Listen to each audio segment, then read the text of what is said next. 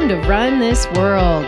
My name is Nicole DeBoom. I'm a former pro athlete turned entrepreneur. Each week, I'll bring you insights and inspiration from some of the world's greatest visionaries who will help you run your world in ways that you didn't even realize were possible.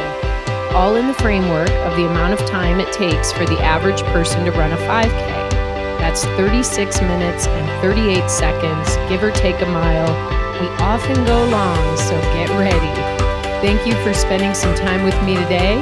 Now let's get this workout started. Hey everyone. I hope you're having a great day. There's so much awesome coming your way on the podcast today.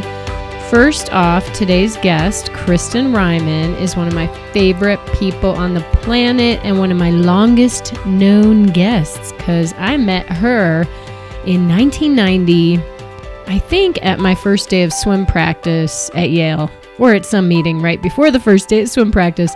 But before we get to Kristen, who's so amazing, I have a special announcement to make with a friend from a podcast past, Jill Angie. All right, here we go.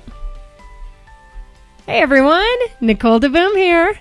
And Jill Angie too, and we are doing a fun little podcast pop-in on each other's episodes today to talk about the results of the giveaway that we announced, at least like a month or two ago. Yeah, you guys they probably thought we had totally forgotten and we were blowing it off.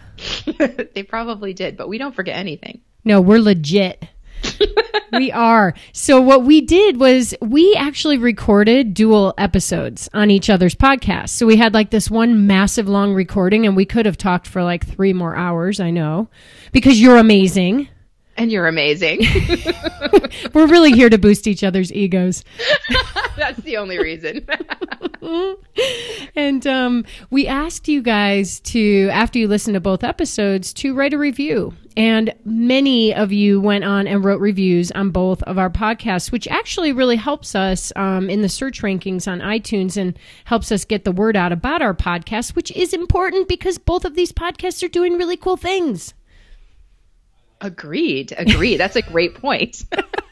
The more reviews we get, the more people get to listen to them. And so we love that. But we wanted to reward you guys for writing reviews. And so we picked a dual review sort of at random to give a really fun prize pack of like lots of stuff. What's in the prize pack, Nicole? Well, I actually forgot.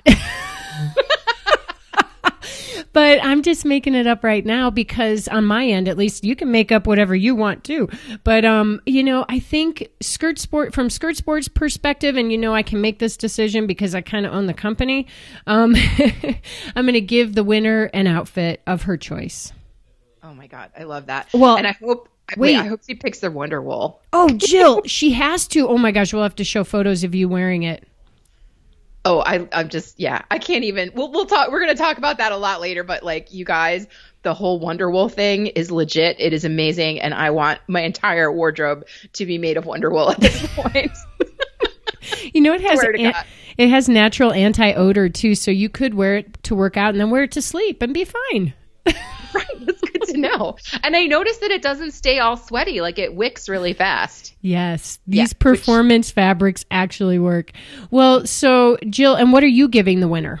Oh, yes. Okay. So I have like lots of super fun stuff. So like a copy of Not Your Average Runner, the book, and a copy of Not Your Average 5K, both signed by me, the author, a Not Your Average Runner headband and some temporary tattoos and some really cool stickers. I had all of the Not Your Average Runner tanks made into stickers. So they say like really fun things on them. So you're going to get some stickers and then you're going to get a nice aluminum insulated water bottle that says Not Your Average Runner on the side. And then you're going to be like a walking billboard for Jill Angie, because you know what though? None of us is average. And that's what I love about what you're doing, Jill. Yeah, for cool. Sure. All right, so we're going to announce, should we announce the big winner? I think we should. Okay, that was a drum roll. Go ahead, do it. Do it. All right. We are giving this amazing prize pack to Jenny C. of Minnesota. And we should read I can't talk today. We should read the reviews that she wrote for us. Let's do it. And the funny thing is, like, Jenny C., we actually don't even have your email or anything because these are reviews. So if you don't ever listen to another podcast episode, you won't get anything. So you have to actually reach out to us. You can find me through Facebook Messenger and Jill as well. Does that work? Yeah. Facebook Messenger, definitely. Or you can email. I guess she could email both of us too. Oh, that's true. But then we have to your email address. Sure, doesn't matter. This is totally unscripted. I know. Can you tell? Great. Yeah. So what's yours? She can email me at support@notyouraverage-runner.com. Oh, good. And she can email me at nicole@skirtsports.com. Easy. And that means all of you can email me too with any questions anytime. I just might not get back to you right away. Yeah, same here. Same here. All right, I got to read this review she wrote for you, Jill, on your Not Your Average Runner podcast, which you should all be listening to because we need to dual share these podcasts more often. Love it. This one she actually gave you 5 stars. Actually, everyone gave you 5 stars. And you have like 125 reviews, which is so cool. She says, I loved, all caps, I loved this one. There were so many good nuggets like fail forward or negative words only have power over us if we attach emotions to them, or the wisdom gained by life experiences, not necessarily age. Thank you both for sharing your stories and your wisdom with us. Now, guess what? People don't even need to listen to the episode because she just paraphrased it for them. Oh, but there's so much more in that episode. That's true. It was a good one. And that was episode number 47 of Not Your Average Runner. And then I want to read the review for episode 106 of Run This World from Jenny C. She says, wow, powerful. You two have so much wisdom to share. I really love the concept that you get wisdom from life experiences, not necessarily with age, and also to fail forward. Just really thought-provoking and inspiring conversation. Thank you. And again, with the 5 stars. So thank you, Jenny C. from Minnesota. Also, we were very grateful that you put the episode numbers in your review. It was very, very helpful for us. So you're getting bonus points for being super organized, which is something I aspire to be. All right, everyone, over and out from the Poppin', and I look forward to sharing a little more of the work that Jill and I are going to do in the future. Because it's going to be epic. Totally. So much fun. Okay, back from the Poppin'. That was fun, right? And how cool is Jenny C? I really hope she contacts us because I can't reach her otherwise. Okay, now for the main attraction. Kristen Ryman, today's guest, is a beautiful soul. I knew the minute I met her that she was special in ways I had never known before. It's like she just loves and accepts all people despite their flaws and bullshit, and that love and acceptance shines through her physical being into the atmosphere around her. Not to mention, she's really hard to miss. I called her and about 5 other women from her swim class the Amazons. They were these like tall, 6 feet was like the minimum height requirement for some reason. Glowing, robust, strong, insanely fast swimmers. They all had really long hair too, I think, like down to the middle of their back. And you just couldn't take your eyes off them. And they just blazed around the pool and campus. Anyway, Kristen is here today, not because she's beautiful and talented, which she is. After college, she did all kinds of stuff, which we'll talk about, and then became an MD. But because of the path her life has taken over the past few years. I'll sum it up right here by saying she recently published her first book called Life After Lyme. Revive your inner rock star and achieve a full recovery. Yep. She is a Lyme disease survivor, and she barely lived to tell about it. I'm so glad she did live, though, because I just can't imagine a world without her beautiful spirit in it, and I know you won't either after listening. All right, let's bring her on. I cannot believe we are doing this and like reconnecting, which we've done like on and off over the years, but like I will never forget when I first walked into that Yale swim team, like first meeting, or at least the locker room for the first time. And I looked around and I was like a highly recruited athlete. And I went to an Ivy League, which is not known for its like incredible athletic programs, but 2 classes above me was like the Amazon goddess class of all time. There were like 6 women who were over 6 feet tall, and each one of them had at least 1 to 2 feet of long blonde hair. That's accurate. And you were one of them. I was. I might have been 2 of them.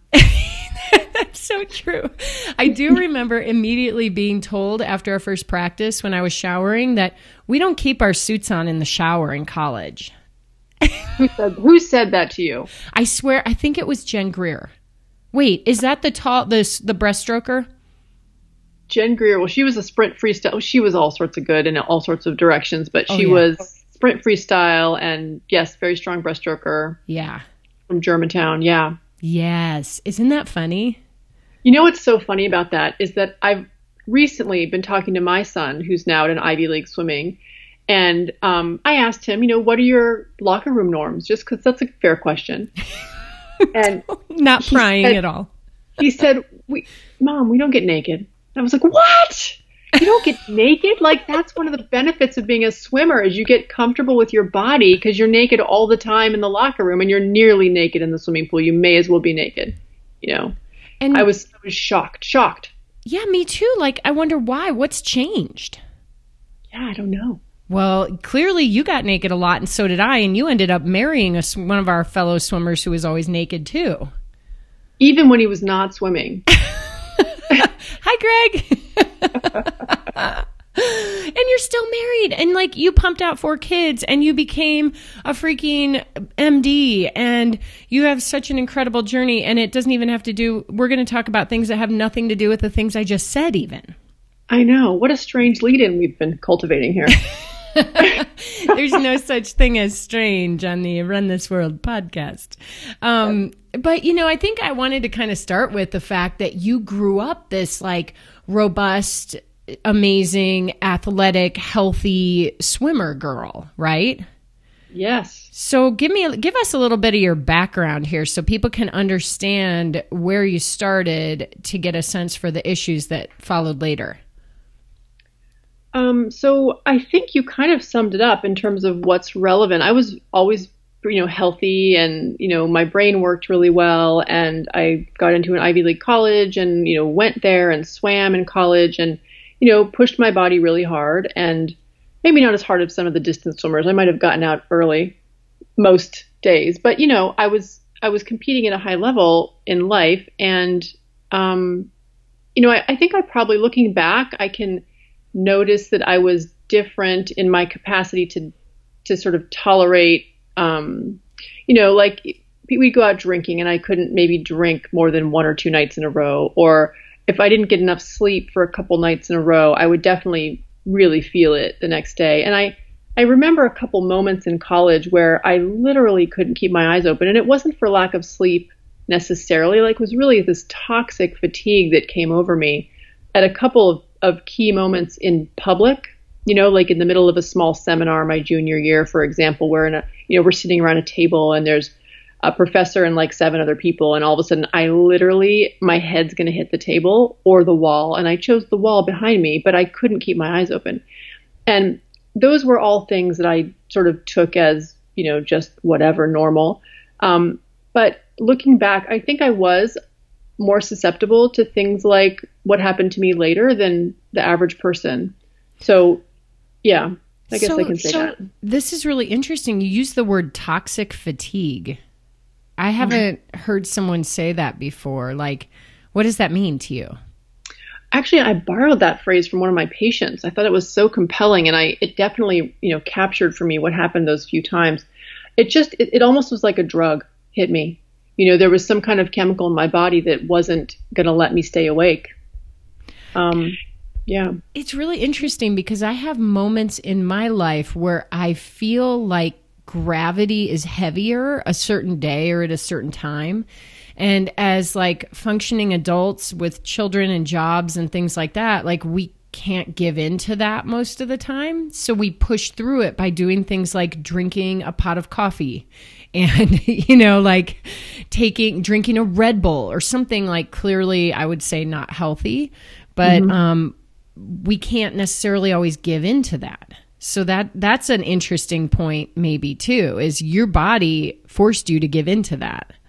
Yeah, I think that's true. And I'm grateful for that at some level, because I've seen patients, I've had patients who describe years of pushing past their limit. And honestly, like the first patient I had with chronic fatigue syndrome, I really believe had that as a result of Red Bull for 2 years on a construction job, just like pounding Red Bull day in and day night to flog himself to keep him awake to do this ridiculously hard labor. And came down with a virus shortly during that phase and just never recovered, basically. Wow. So it almost like makes me think about our adrenals, and how in college, we go for 4 years. It's swim, party, eat a lot of food, try to stay awake in class, repeat, just keeps going, and you push through and you push through. Mm-hmm. And is there something to like your adrenal fatigue building up over all these years? Quite possibly. I'm not sure how I feel about adrenal fatigue as a diagnosis. I definitely see people who are wiped out. I don't tend to do a lot of lab testing to look at the adrenal glands. And so I tend to treat sort of on a clinical basis based on history and what people can do functionally. But I do see people who are just tapped out. I also ended up becoming an acupuncturist in residency. And one of the things that really resonates with me is this concept of depleted qi or depleted jing, which is kind of your life force that you're born with, your jing. I remember when I took the class, Joseph Helms, who was the instructor, had me up on stage at one point and heard, I don't know how I got up on the stage as a demo in this class of 200 people, but, walking through my story and describing kind of the various stages in my life that might have led to what he was calling at that point, on track for a protoplasmic catastrophe or something, was that I'd been in China for 2 years and had, been in cold weather and a very damp weather in Shanghai and in Hunan province and, hadn't really dressed warmly enough. And he sort of shook his head and clicked his tongue and said, well, this is where you pissed your jing away. And I think it's the same concept, right? Like we can deplete ourselves over time. And whether you call it qi or jing or adrenal fatigue, I think there's really something to the fact that, we can't keep flogging ourselves and not expect to pay for it. Oh my gosh, you are so right. So many people are listening right now and shaking their heads like, yep, my jing is on the way out. I gotta. So like, what are the signs that people have? If they're shaking their head a little bit, what might people be experiencing? Well, I think it comes back to some just basic clues. Are you able to sleep? Often when we put ourselves to bed too late because we're flogging ourselves, we are sort of revved up as opposed to tired mentally.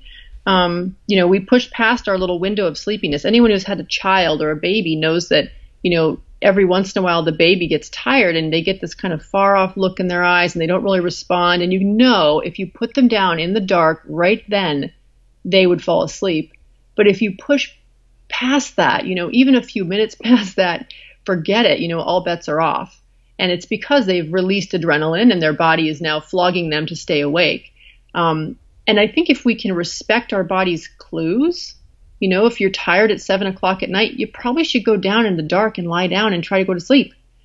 And you might actually sleep all night. Whereas if you push past and you go to bed at 10 o'clock or 11 o'clock and you've got this adrenaline surging through your body, it's going to be really hard for you to fall asleep. And when you do fall asleep, the adrenaline's half-life is still going to be in your system, and you're going to probably wake yourself up with it when you go through the sleep cycle and you're in the light phase of sleep. So is sleep one of the magic pills that most of us aren't doing right? Absolutely. Think of it this way. Do you use an alarm clock?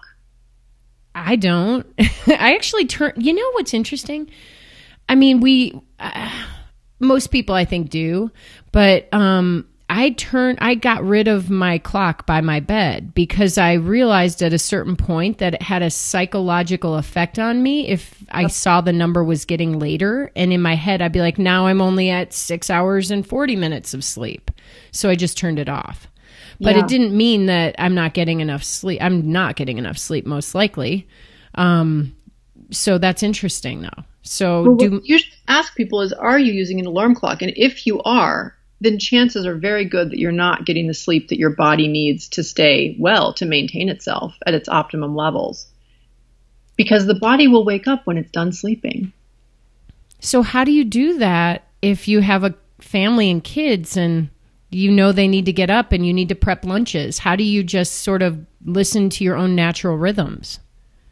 Well, I think you can't do it in a vacuum. You know, you live in a system and everyone has their roles and their responsibilities. But I think it's possible to experiment with going to bed earlier, you know, to say, well, you know what, the dishes are in the sink, but, you know, nobody's bleeding out and everyone's now in bed and I'm going to go to sleep because that's what really needs to happen for this household to function better tomorrow, and see what happens. I recommend people start kind of on a weekend, you know, when they really don't have anything in the morning, close the shades, make sure there's no alarm clocks, no dog's going to run in and lick your face, and just see how long you sleep before you wake up. If you sleep 10 hours, your body needs 10 hours. So that means you go to bed in enough time to wake up 10 hours later without an alarm clock. That is amazing. And that is going to be our challenge for people who are listening. Let's work on this sleep thing. How do you feel about screens? Is that whole theory that like watching screens too close to bed going to disrupt your sleep? I think it's not a theory. I mean, I think it's pretty clear that blue light is disruptive. And I think that if people are looking at screens after dinner, they're stimulating their brains in ways that, you know, our brains did not evolve to be stimulated after dinner. You know, the lights were going down, the sun was going down, the pineal gland starts secreting a little melatonin, everything sort of gets primed for sleep. But if we, you know, jack ourselves up with, you know, some sort of high energy activity or looking at a screen or, you know, basically giving the brain candy in that way, it's going to kind of flog itself awake. I love this word flog. You keep using it. I know, right? I don't know why it's coming through me so much. We need to honor it today. We are going to flog this interview to death. I love it. Right. Well, we're going to call it a flogcast. So we have already hit on so many things. Something that stands out to me is, like you mentioned, you have this man child who's already at freaking, you know, Ivy League swimming. And by the way, he is a beast and amazing and beautiful and taller than both of you, I think, right? Oh, yeah. Oh, gosh. And an incredible swimmer, which of course your children are going to be so talented because you and Greg are both so talented in so many ways. But then you also mentioned this like 2-year stint in China. And at some point along the way, you went to med school. So let's take people a little bit through the journey that happened after college. Okay. Let's start there. So you graduate. I'm still a junior now. Without you, my little security blanket, like most amazing person I'd ever met to that point in my life. Stop. True. And you went on, and what happened next? So I went to China for 2 years, and I did that really because I didn't have a plan. I hadn't graduated with a plan of what to do after college. You know, Yale has this very old program called Yale in China, and they send every senior or every graduating, I guess every junior ready to be senior, a little invitation to apply. And I remember the day I got that little note in my mailbox, and I opened it up, and I thought, oh, I'm going to China next year. That's my plan. Thank you, universe. You've delivered me a plan. And fortunately, when I interviewed with them, they did not accept me for the program. Why? Because I think it's because when they asked, they seemed all excited and they were kind of ready to go. And they said, oh, one more question. Are you available this summer to go to Middlebury and learn Chinese? And I said, oh, yeah, about that. I'm actually driving across country with my boyfriend for 6 weeks. And they sort of exchanged looks, and I did not get the job. However, they did give me an alternate position. So I went over there on my own as an alternate and landed in a medical school in Shanghai and learned Chinese that year. And so the next year, when they needed to fill a vacancy in one of their spots, their 2-year spots, one woman had become depressed and needed to go be evacuated home. And so I took her spot. And at that point, I think they were convinced I was committed to learning the language. So I got to stay for the second year. So 6 foot tall, long blonde hair Amazon goddess lands in China, Shanghai, one of the biggest cities in the world. right? Only 11 million people then, I think. I've been there just through Skirt Sports work and exploring the manufacturing world out in Asia, but it was overwhelming. And a 6 foot tall Amazon goddess with long blonde hair definitely stands out. So it was a bit of a social experiment, I think. Oh yeah, I could totally see that. And you speaking Mandarin? You learned Mandarin? I learned it while I was there, yeah. But the first thing I learned was how to say my height in centimeters.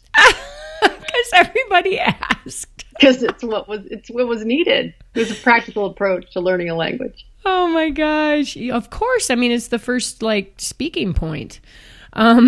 So this is really cool because now I'm understanding why you have such a holistic East-Western, mixed approach to medicine and health.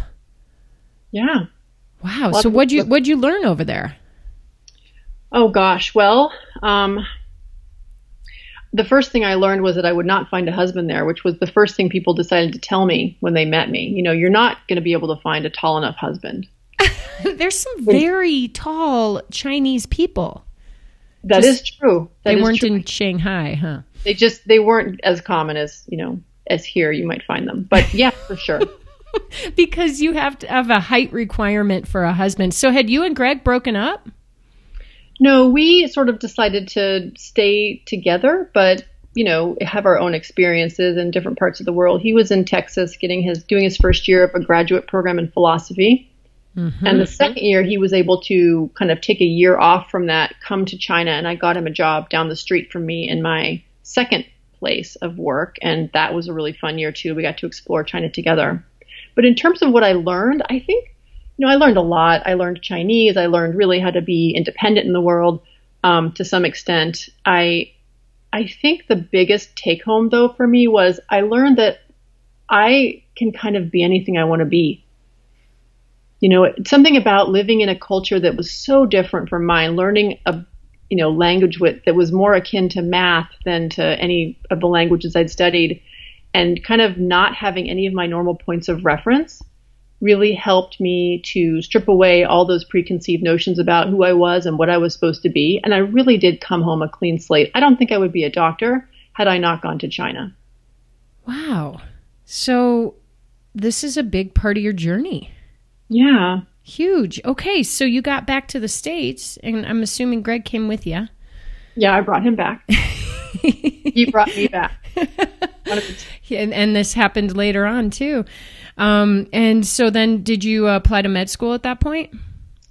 Well, not yet, because I had not decided to be a doctor in that, until I really, actually it was driving across country again with my boyfriend, who's now my husband, but, driving from Pennsylvania to Texas, where he was going to grad school and I was going to who knows what. I had no job. I had no plan. I had no idea what I was going to do. And during that car ride in his little Toyota Corolla, I remember driving through Texas and saying, I just don't even know what jobs there are. I feel like my brain has been wiped clean of all my points of reference. And he said, well, make a list of the jobs that you know about. And I said out loud, well, doctor. And he goes, go to med school.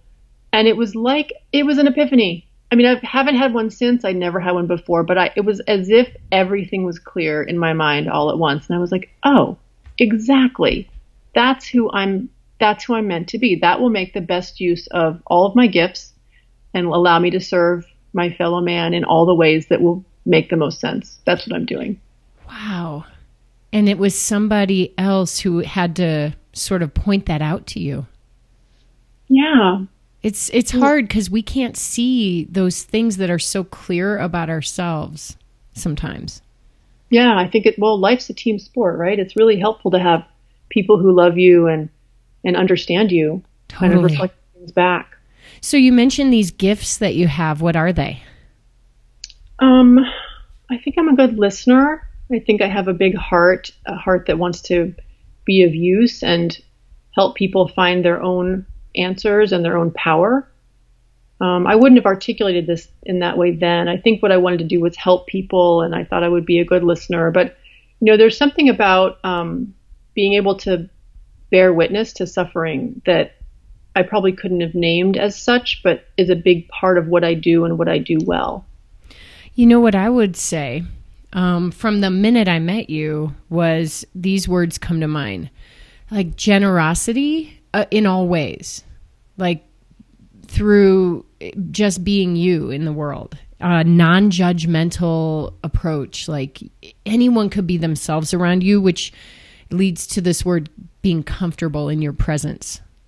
I mean, these are incredible. Like those are really special things. And I can see how it led you down this path, but it's interesting because being an MD is so like clinical. I know. And I'd had zero math or science. I mean, you can say a lot of great things about Yale. And one of the things I thought was great at the time was that there was no like strict science requirement. But in the end, it kind of screwed me because I had to go back to school and do all that stuff. Like I'd had nothing besides, a semester of calculus and a course in the Native American experience. I mean, that was kind of my math and science requirement somehow. I didn't even take any math. It was pretty easy to weasel out of it. So. Wow. Okay. So you ended up becoming an OB-GYN, right? Well, no, I ended up becoming a family doc who delivered babies for a while. Got it. Not something I knew was possible when I went, when I sort of went into the pre-med, onto that track. And I had to go back to school to get all those courses, obviously. And I did that in Texas for a few years. But at the time, I thought I would be an OB-GYN. When I actually did my OB-GYN rotation, I really found it toxic. I just felt like, wow, there's so much joy here that's just not even getting acknowledged. And it's all about sort of stress and hierarchy and, people abusing each other. And it felt like the wrong culture for me as a specialty. Yeah, I could see that. And how cool that you were able to like see through that and listen to that and change direction. Yeah. And luckily I had a really great mentor. Erica Schillinger was my mentor and good friend all through the second part of medical school. Actually, we had babies at the same time. I met her on a walk, like a Sierra Moms hike. We each had like 5-month-old babies in our backpacks and became good friends with her before I knew she was going to be one of my preceptors and, later colleagues. But one of my pivotal moments in medical school was maybe halfway through my first clinical year, and I'd followed her patients for about 9 months in her outpatient clinic. And she called me one night to come, be at the birth with one of the patients that we'd followed. And I, biked into campus and met her there and saw, met this woman and helped, labor with her and, provided, hands-on support. And then, basically assisted her in delivering her baby. And then I got to help and put her baby to the breast and teach her how to breastfeed and be with them for that. And it just felt like such a beautiful kind of full circle experience. And I realized in that moment, this is what I want to do. I want to be a family doctor and take care of the whole family because I don't want to concede any of this. Wow. I love it. I wish you lived here. You could be my family doctor. I don't really have a family doctor. We need a family doctor. Yeah, they're pretty good sorts. I don't do a whole lot of straight family practice anymore just because the path I'm on now, the path that kind of, Lyme led me to has taken me down a really different path. And, but I do miss that kind of whole family, whole systems, get to know everyone in the family and take care of everyone over time. That's a really beautiful model, I think. Well, we can kind of, I think, see and understand your journey to what you were meant to do and what fulfills you in this life. And along the way, having listened to your heart and creating a beautiful family. But at some point, something happened. And I want to segue to this world of sort of undiagnosed and chronic illness that you've stumbled into. So maybe you could, start with, how this world presented itself to you. So I was probably in my first year of being an attending, which is the job that you take after you're a resident. And I was working in the hospital that had trained me and in a small inner city clinic that was kind of working hard to make itself into a federally funded, federally qualified health center. So like a community health center. But basically like a lot of hours, a lot of stress, a lot of turnover in the staff, a lot of, there was some toxicity, among various people in the building. But I was doing my best to kind of do my job and put my head down and love my patients and work hard. And that was going on probably in 2011. And about that time, I had a patient who came and saw me, and she was new. She was in her 50s. She was debilitated, but in a kind of invisible way. Like, she looked fine. She looked completely normal. All of her labs were perfectly normal. And yet she said, I can't think. I can't function. I'm exhausted. I'm terrified intermittently. I'm panicky. This is all new for me. I can't hold my urine on days, and it's bizarre. All these tests have been done. They're all negative. I'm convinced that I have chronic Lyme and Babesia and Bartonella, which are co-infections of Lyme. And I've learned about this on the internet, and I'm sure I'm right. And I really need my doctor. If you're going to be my doctor, like, I need you to understand this, and I need you to read this. And she passed me like a stack of internet research. And something really powerful happened in that moment. Like, I could see the train of people who had just dismissed her, and I knew right away that I wasn't going to be one of those people. And I took the internet research, and I had a plane to get on in a few days, and I took it with me, and I read all that research. And it ranged from sort of blog posts to long essays on herbs for Lyme, and different articles about how Lyme is misdiagnosed and missed, and all the different forms Lyme can take.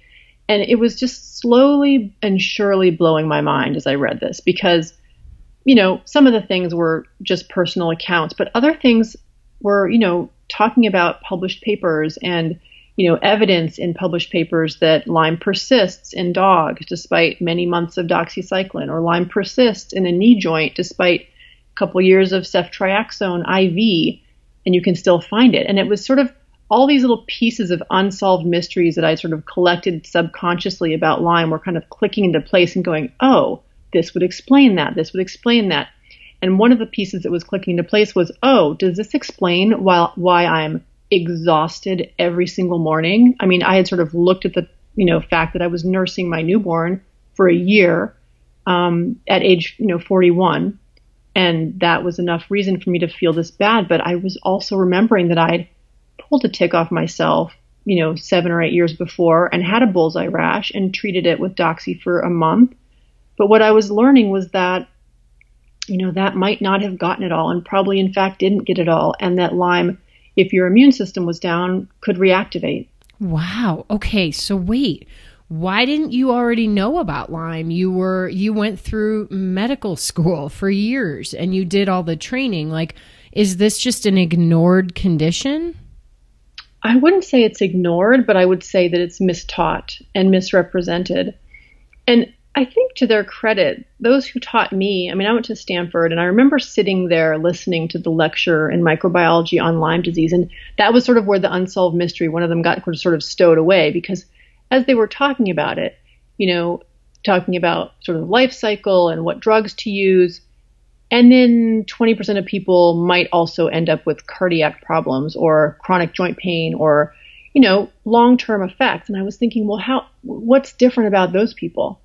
Not knowing that I was actually one of those 20%, or would be, one of the people susceptible to long-term problems. But I remember thinking, well, clearly the answer isn't just 4 weeks of doxycycline if 20% of people aren't going to be served by that. Like, there's got to be some other answer, but we weren't being taught other protocols or approaches. So in my mind, I was like, well, it seems to me if you get a tick bite and you think it's Lyme, you should treat it regardless of whether you get a rash, because only 30% to 50% of people will get a rash. So why not just cover your bases? And that's what I had done the first time I had a tick bite and a rash, which was right after I moved back to Pennsylvania. I basically called my doctor, said, you've got to treat me. I'm taking it for 28 days. I don't care if I have any symptoms or a positive test. I'm just covering my bases. So was this patient kind of your like ground zero eye opener? Yeah, absolutely. I call her in my book, I call her my angel patient, because she really came into my life and opened up a whole new world of learning and, and an avenue that if I hadn't sort of already gone down it, I'm not sure what I would have done when I actually got really, really sick a few months later. So when you were reading this stack of papers and the light bulbs were going off, were you feeling like, oh my gosh, I missed this in tons of patients? Totally. It was like, was there a guilt feeling? Did you ever reach out to any of them, or could you? I mean, it was too many people. It was like, pretty much everyone who I'd sort of been like, oh, well, you can't have Lyme because your test was negative, or you can't have Lyme because you've already been treated. I mean, those are kind of the party lines. And they're party lines that come straight from the Infectious Disease Society of America, which is sort of the, standard, professional organization for the infectious disease docs that everyone else, believes and kowtows to, because that's their organization, right?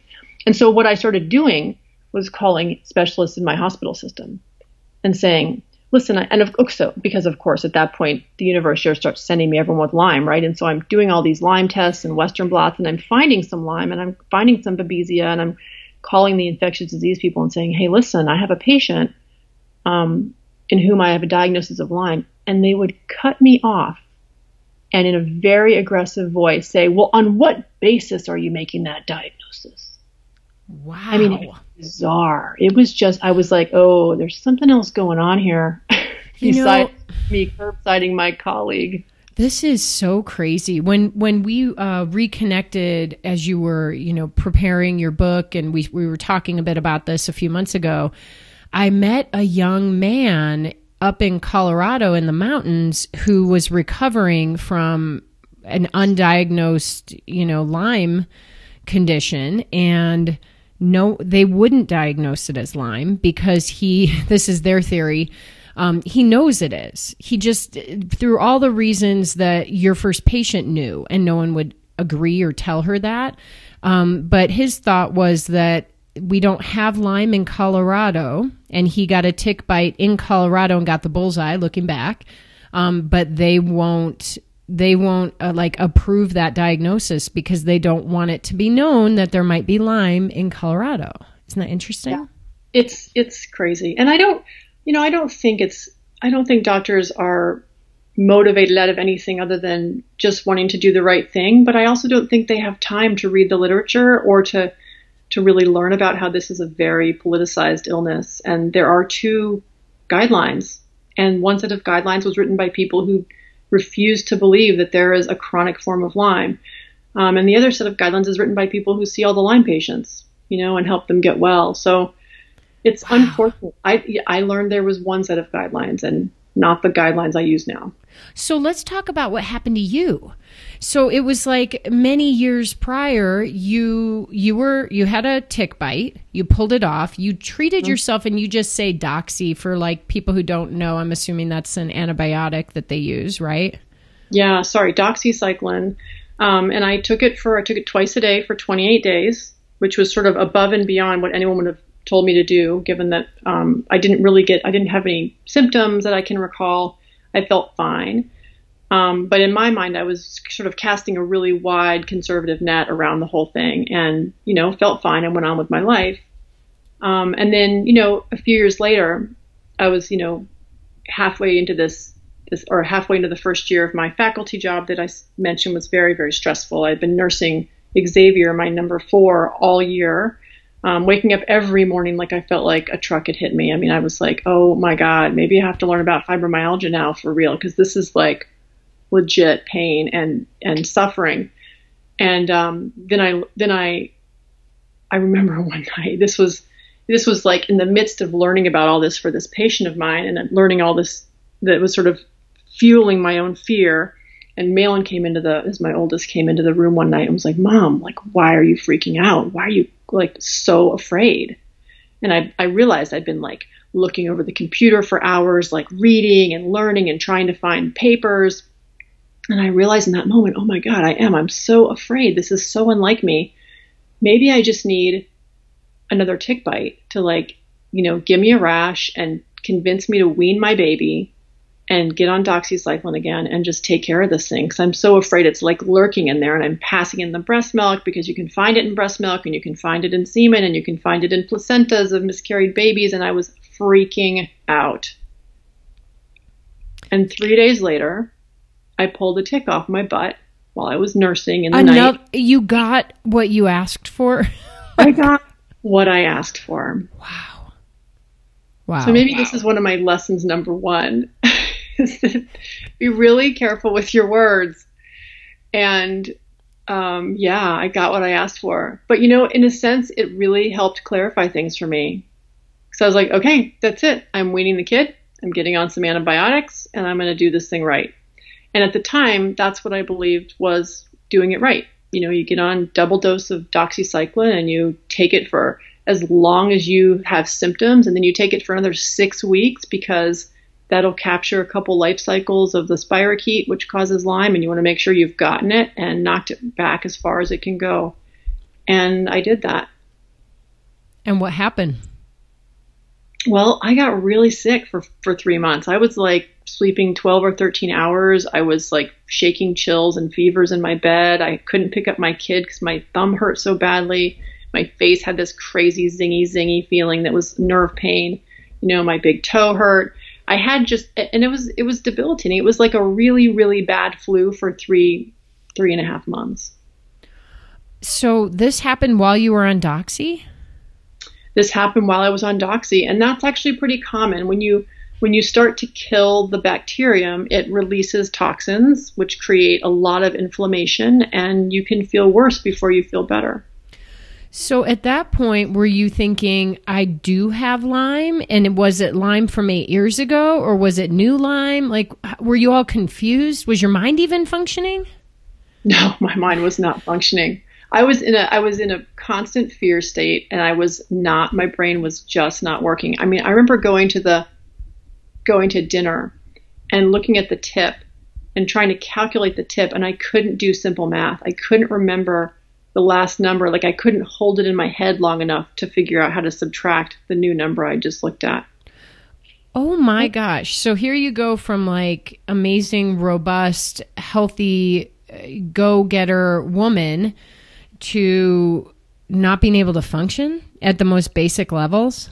Pretty much. It was in 3 months. It may have happened faster than 3 months. I mean, I was sick for the entire 3 months. So did you like stop working, and were you just bedridden? So somewhat unbelievably, I was still working. And of course, during that time, the universe keeps sending me all these patients who have Lyme. I'm diagnosing it right and left. And the people around me in the clinic are like, can you stop? Like, can you stop doing these tests and calling ID? Because, you know, we don't really have the capacity for all these patients. And then you put them on doxycycline and they call in and they've got these big Herxheimer reactions, which is when you feel worse before you feel better. So I was kind of fumbling along and doing my best, but not functioning at a very high level. And, you know, slowly but surely I felt better and better. Finally went off the antibiotics, and 2 weeks later, like to the day, 2 weeks after I went off the antibiotics, I woke up in the morning with searing right-sided sciatic pain, like a knife going from my right buttock all the way to my foot. That was almost intolerable. And that was, I think, the beginning of my real Lyme journey. Oh my gosh. Okay, so it hadn't even really started yet. So what happens next?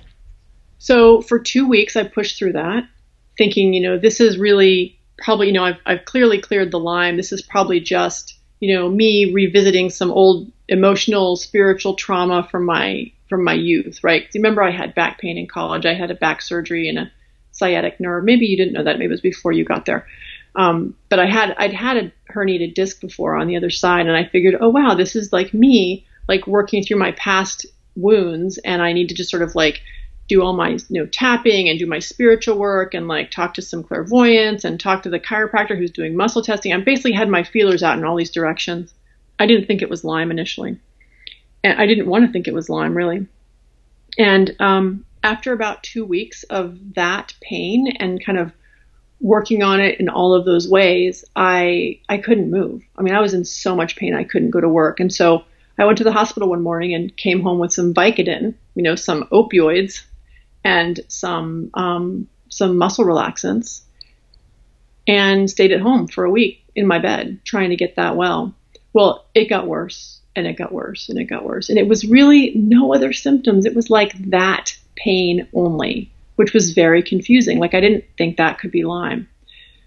So after about a week, it was just getting so bad that I couldn't manage. And I woke up on a Saturday and I said to Greg, I have to go to the hospital. I cannot tolerate this pain. You have to take me to the hospital now.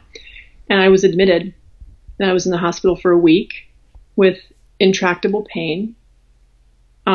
It was it's not a time I really remember because I was on a lot of drugs and I was on a lot of, painkillers, and it was very traumatic for my family. And, there's a lot to say about that week, but it was a bad episode. My angel patient visited me like every day and brought me books. It was very sweet. A lot of people visited me. I don't remember most of them. I was really out of it. Did your angel patient know what was going on? Yeah, she did. She did know what was going on. She'd been, I forget, honestly, the whole time is such a blur, but she knew I got sick soon after diagnosing her and starting to work with her.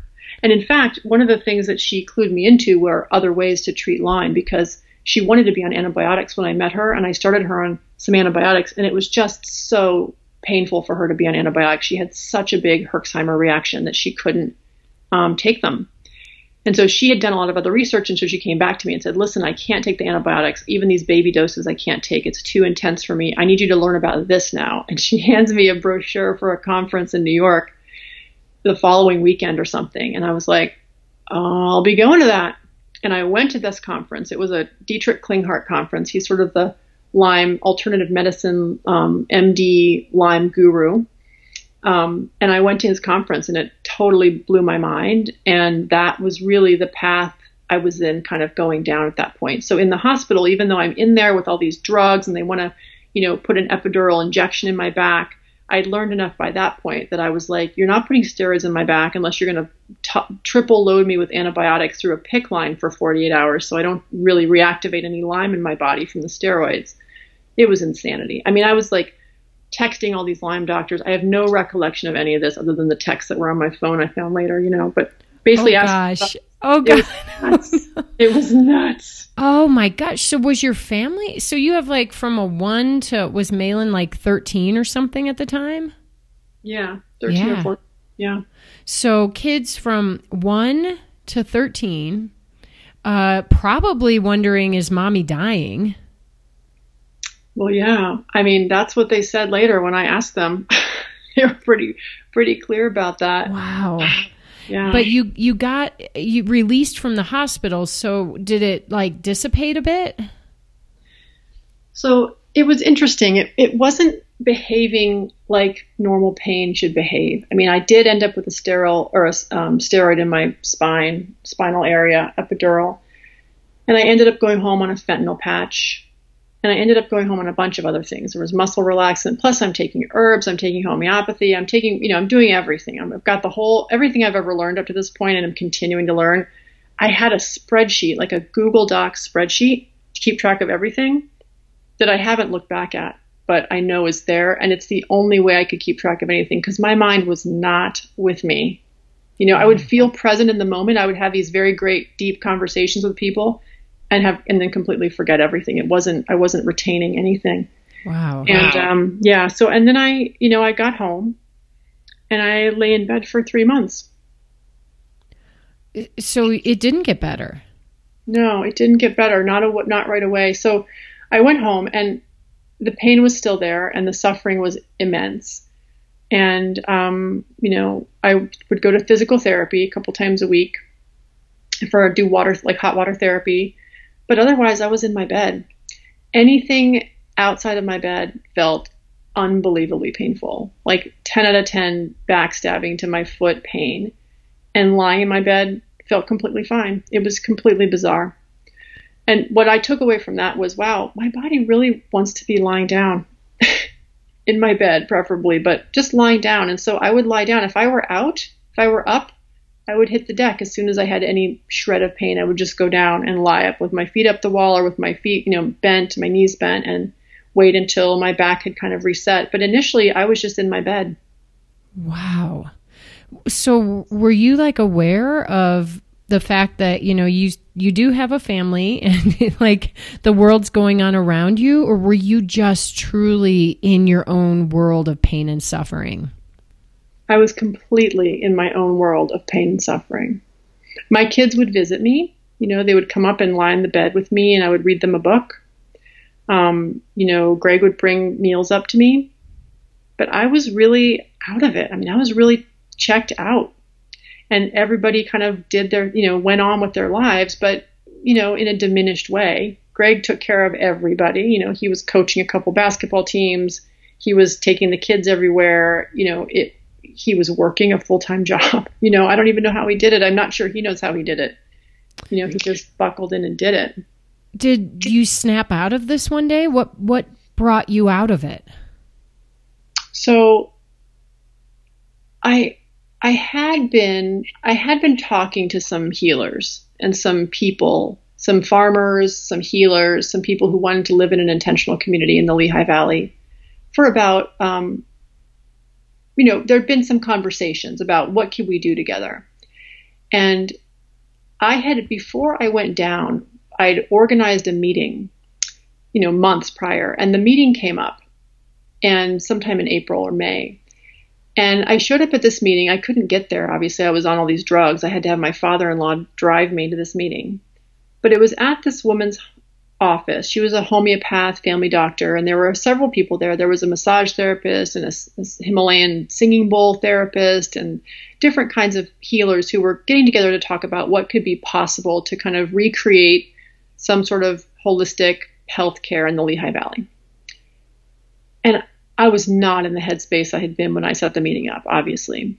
But I showed up and we had this meeting, and everyone at the end went around and said, it'd be great if we could share what we know and, get to know each other's tools. And hey, I'll offer to give Himalayan singing bowls to, therapy to anyone, or I'll offer to do this zero body balancing thing, and I'll offer to do some homeopathy. And it came to me and I just felt like the wind moved through me. Like I felt like a shell of a person.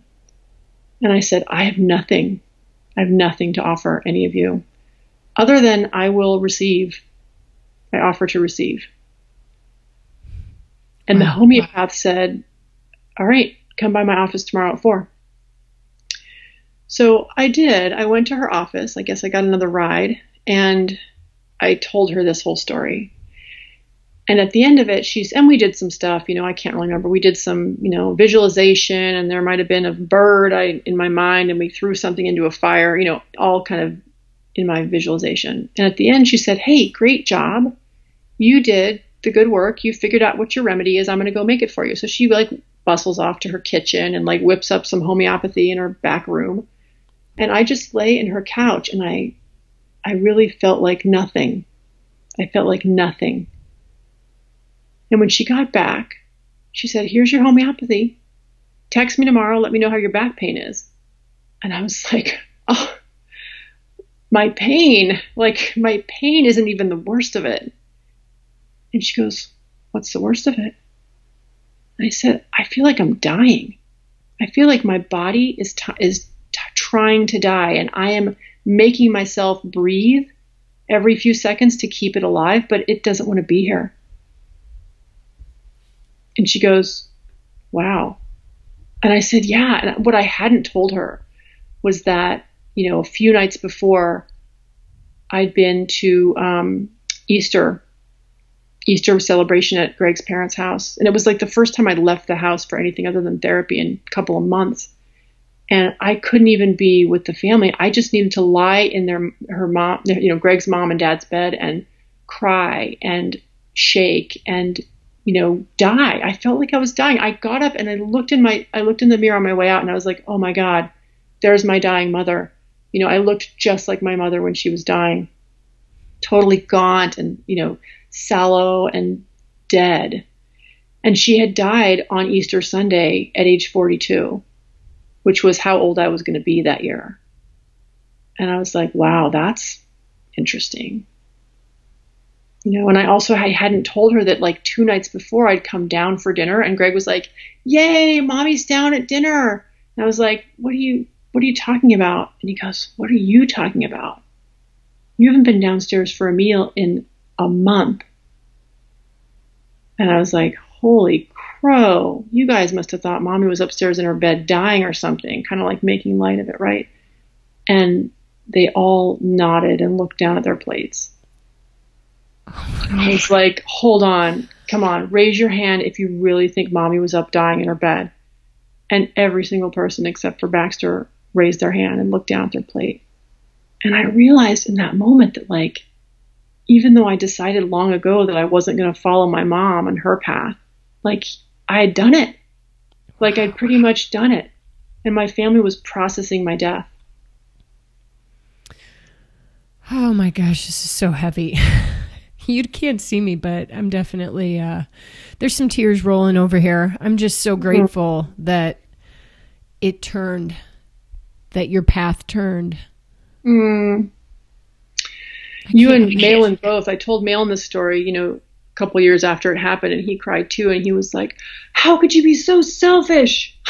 And I was like, it didn't feel like, well, I mean, so the rest of the story is like this. So I told her that. I told Melinda that, and she said, "Okay then. So which is it? Are you trying to live or are you trying to die? Because it makes every bit of difference in terms of how I support you on this journey. And your mom chose her path, and you can choose yours, but text me tomorrow and let me know what your choice is." Wow. I mean, we really have that power? I don't know, but I will tell you this. I got in the car with Greg, who picked me up. I told him the story, and he said, "Do me a favor and text me as well." I love Greg so much. Poor man. The poor man who'd done everything for 3 months and saw his wife withering away and 30 pounds down. I mean, 30 pounds down, Nicole.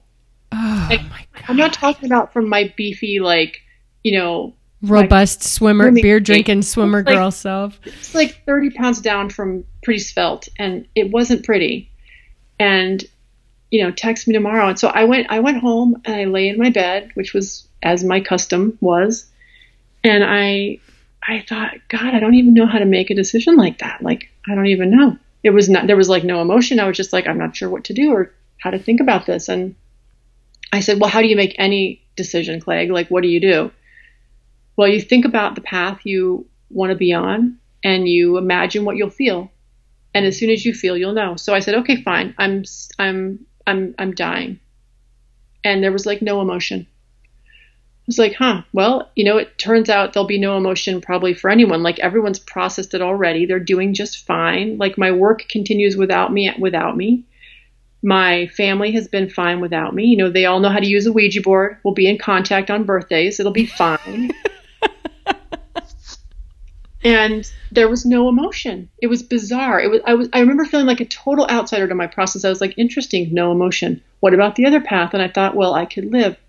And again, there was no emotion. But what I did have was a very clear, loud, internal awareness that said, okay, fine. But if you're living, you're not living for any bullshit.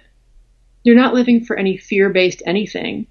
You're not going to be afraid of Lyme anymore. You're not going to be afraid of dying or live. None of that. You're not going to be afraid of what kind of doctor you're becoming. Because believe me, the kind of doctor, I'm sort of known as the witch doctor, among my kids' friends. I do a lot of things that I wasn't trained in medical school because I found them to work and be safe and all those things. But that didn't feel so comfortable initially, right? But this voice was yeah, if you're staying for jumping on trampolines. You're staying for bliss. You're staying for love. You're going to heal the planet. You're going to heal yourself. And there's going to be nothing crappy about it. So make your choice. What'd you choose? Well, nothing. In that moment, I chose to go to sleep. I was I don't really know. Yeah, I'm going to bed. Wow. So I woke up in the morning and I was okay, there's my pain. All right, what's my choice? And I went down both paths in my mind again. And I still had no emotion. I was wow, how am I going to make this? And all of a sudden, I realized I was walking downstairs. Not just downstairs, but I was walking to the basement where we have an endless pool, and I was getting in the pool. I don't even know how I got in that pool, Nicole, because it's super sketchy and not to code. There's not even a easy way to get into it, but somehow I was suddenly in that pool and I was swimming. And I was whoa. And then I got up, I had breakfast in the kitchen, and I was that's interesting. Then I got on my little Lanta bus and I, bopped around town for a half an hour to go half a mile to my therapy. Because of course I wasn't driving. And I got out of my therapy and got back on the Lanta bus, came home. And then I went outside of the Lanta bus. I didn't go straight to my bed. I went into the garden and I sat in the garden and I realized that the red bud was blooming. And I was wow, red bud's blooming. Oh my God, it's spring. Oh my God. the last time I was out in the garden was like fall when I got a tick bite. This is really crazy. And at that moment, Melinda texted me and she's like, well, what do you got? And I was like, well, I don't really know because this is not how I normally make my decisions, but it appears to me that my body is choosing life because this is not how dying people behave. And she wrote back, great, good to know. Keep me posted. And I went inside and I lived out the rest of my day, and I got in bed that night and I was like, oh, bed. Hello, stranger. I've been cheating on you all day with life. And I will tell you, that was how my days went on for months and months. It was like every morning, what's it going to, oh, here I am, I'm up. Not a thought, not a feeling. My body just was like, this is what we're doing. And the pain had not changed one bit, but the suffering was completely gone. Wow. Yeah. I never thought about that dividing line. Very different beasts. And I don't even know how to describe them other than to say that I wasn't, my brow wasn't furrowed anymore. I wasn't confused or afraid. I was just like, oh, there's pain. I'm going to drop to the floor and put my legs up for 5 minutes. Oh, I'm in the grocery store. Guess I'm still dropping to the floor. Wow. There was no question about it, though. There was no second guessing it or wondering how it looked or wondering what it meant. Like I really did stop wondering what it meant that my pain wasn't gone. That part came a little bit later, but the suffering was so much more about what I did with it with my head than what was in my body. Yeah. It's like I just can see you and feel you coming back to life. You weren't dead. You weren't gone, but for all practical purposes, you were a shell, as you said. And you just started coming back. Yeah, and it was slow. It was probably an 18 to 22 month recovery. And I still had pain at the end of that. But in terms of really getting my mojo back, it took a long time. I had this experience maybe 6 months after that happened, the part that I just described. And a friend of mine, Christiane, had sort of been watching my progress. And at one point she was like, all right, you're stalling out. I'm getting you some help. We're going to do an intervention. You're going to go see this shaman dude in Philadelphia. So I went and saw Jason, and he did some work. He's sort of an osteopath and a craniosacral guy, and he put his hands on my head, and he worked with me for 40 minutes. And at the end of the 40 minutes, he was like, wow. He was like, your fulcrum was way outside of your body. And I'm like, oh my God. And I don't even know what the heck that means, but that sounds like it's pretty accurate. And I was like, so what'd you do? He's like, I put it back. I was like, oh. And then there was a woman outside in his waiting room who was waiting to speak with me. She was a med student who wanted to come to the program that I was faculty in, and she wanted to meet me. And she said, hi, I'm Natalie. And I shook her hand and I said, hi, I'm Kristen. And the second I said my name, I felt like something landed in my body. Something inhabited me that had not been there prior to me saying my name. And I was like, oh, here I am. You've been gone, haven't you? Here you are. It's pretty wild. One thing about you that I knew from the moment I met you was that you have always had this ability to listen to yourself, whether you do the right thing with whatever you're hearing, along all these years. We make all kinds of decisions through our lives, whatever, but you've always been in touch with yourself. So to hear that you feel like yourself was not inside yourself, it's so crazy to me. It was hands down the weirdest experience, the weirdest saga. I mean, it wasn't like a punctuated experience. It was this drawn out near-death experience that took, months and months and months of time for me to sort of linger there in limbo. Wow. Yeah. Wow. Okay. So at some point we have to end our interview, but we're not ending it right now, even though we've been going for an hour. Oh my God. Because I do want to hit on the fact that you have come to a place in your recovery or your journey out of, the very lowest point of Lyme to have written a book to inspire and encourage other people that there is life beyond. So let's talk about that. Like, what's this book about and how can it help people and where can they get it? Well, the book is basically my answer to all the people who call me every week who say, Dr. Ryman, I'd like to come see you as a patient. And I say, oh, I haven't figured out how to clone myself yet. So I'm not yet taking new patients because my practice is full. And part of my own recovery requires that I don't see 20 patients a day. I need to get my sleep and get my work done before my kids come home so I can be present for my kids. And so my own boundary setting and new capacity for listening to my needs and honoring them, as part of my maintenance is to not, work in a place where I have to see 20 people a day. And so I don't get to see all those people and I feel for them. I mean, they're struggling and they don't have answers. And I really wanted to put it all in one place so that people who can't get in to see me or whoever else, all over the world can have a place to go and have an encouraging, easy to read, step-by-step, holistic Lyme recovery manual, basically.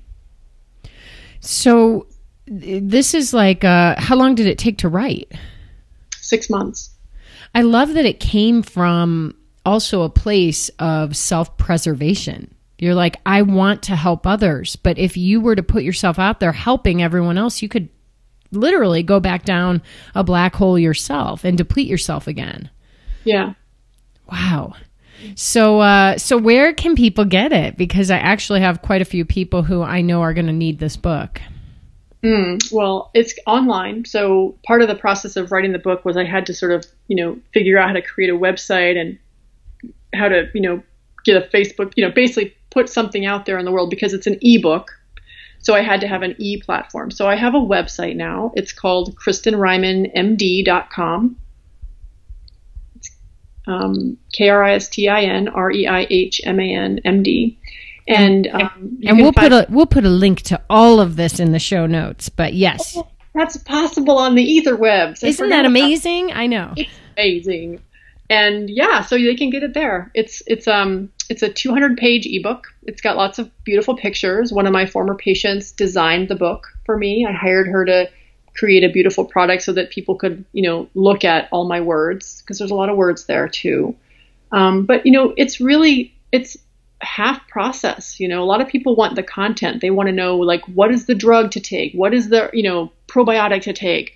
How many weeks? How many months? Well, Lyme isn't simple. Like those are questions for simple problems. Lyme is not simple. If Lyme were simple, we'd all know what to do about it. We'd all do it and be done with it and move on with our lives. Lyme is not in anybody's book simple. Most people call it complicated. Complicated means it's a problem that has maybe multiple simple steps, but you maybe have to be an expert to know how to do them and what they are and what order. A lot of different experts would have different opinions. There might not be a one practice, or might be several good practices. Lyme's not even complicated for most people who get really, really sick from it. It's complex. Complexity problems are a whole different beast, and they require a willingness to kind of learn how to dance in that process where you don't know all the answers up front, and you may only know them in retrospect. And there's going to be more than one right answer, and you have to sort of learn how to listen to your intuition as you lean towards and lean into and explore different things. So really much of my book is about how to be with complexity, how to know how to use a map, in the terrain of complexity, so that you don't have crazy Herxheimers from taking antibiotics, so that you don't have missed expectations or, just, so you don't stick with something too long. It's really about learning a process. And then there's a bunch of information about what sort of things to try as well. Oh my gosh, you're such a gift to so many people, including me and everybody listening. You feel the same way about you, Nicole DeBoom. Well, here's a simple yet complex question. At this point in your life and your journey and everything you've been through, what brings you the most joy today?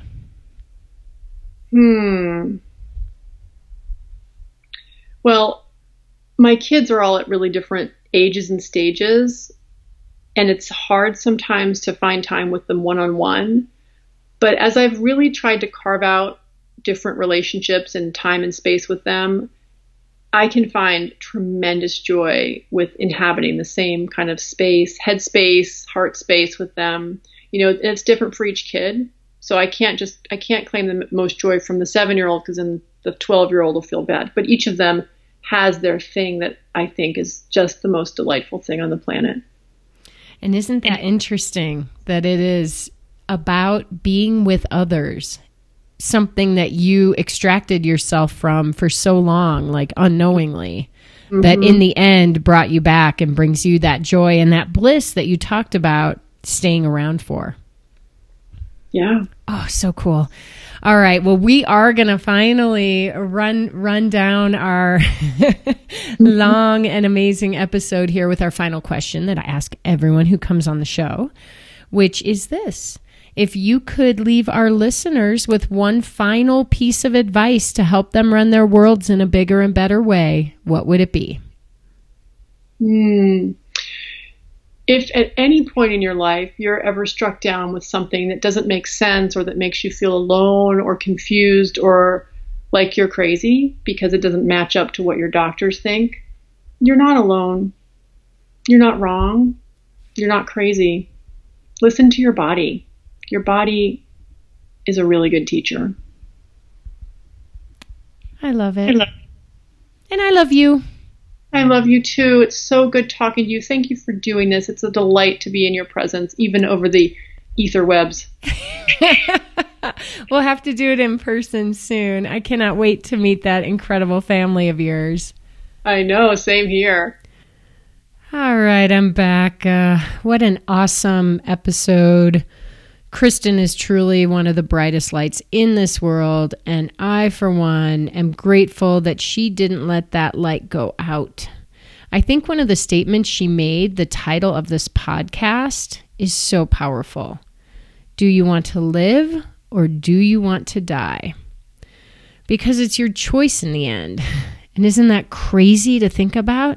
And when she said this out loud, it literally took my breath away. To realize that we do have a choice every day on so many levels. Do we want to die, or do we want to truly live? I will leave you with that today. And please, anyone listening who suffers from Lyme, or has even the tiniest inkling that you might have Lyme or a different chronic disease, or someone you know does, please check out Kristen's book at KristenReimanMD.com. It's KristenReichman. Kristen Reiman. There's like a silent H in there. MD.com. And pass this link along, because there is hope when you are at your darkest hour, when you have no idea what is wrong and you think you might be going crazy. When you have absolutely nothing left to give and it's finally time for you to take. It's okay to do that. And don't give up. Keep going. All right, you got that? Okay, friends, that is it for today. And guess what? Now you know what time it is. It's time to get out there and run this world. Have a great workout, and I'll see you next week.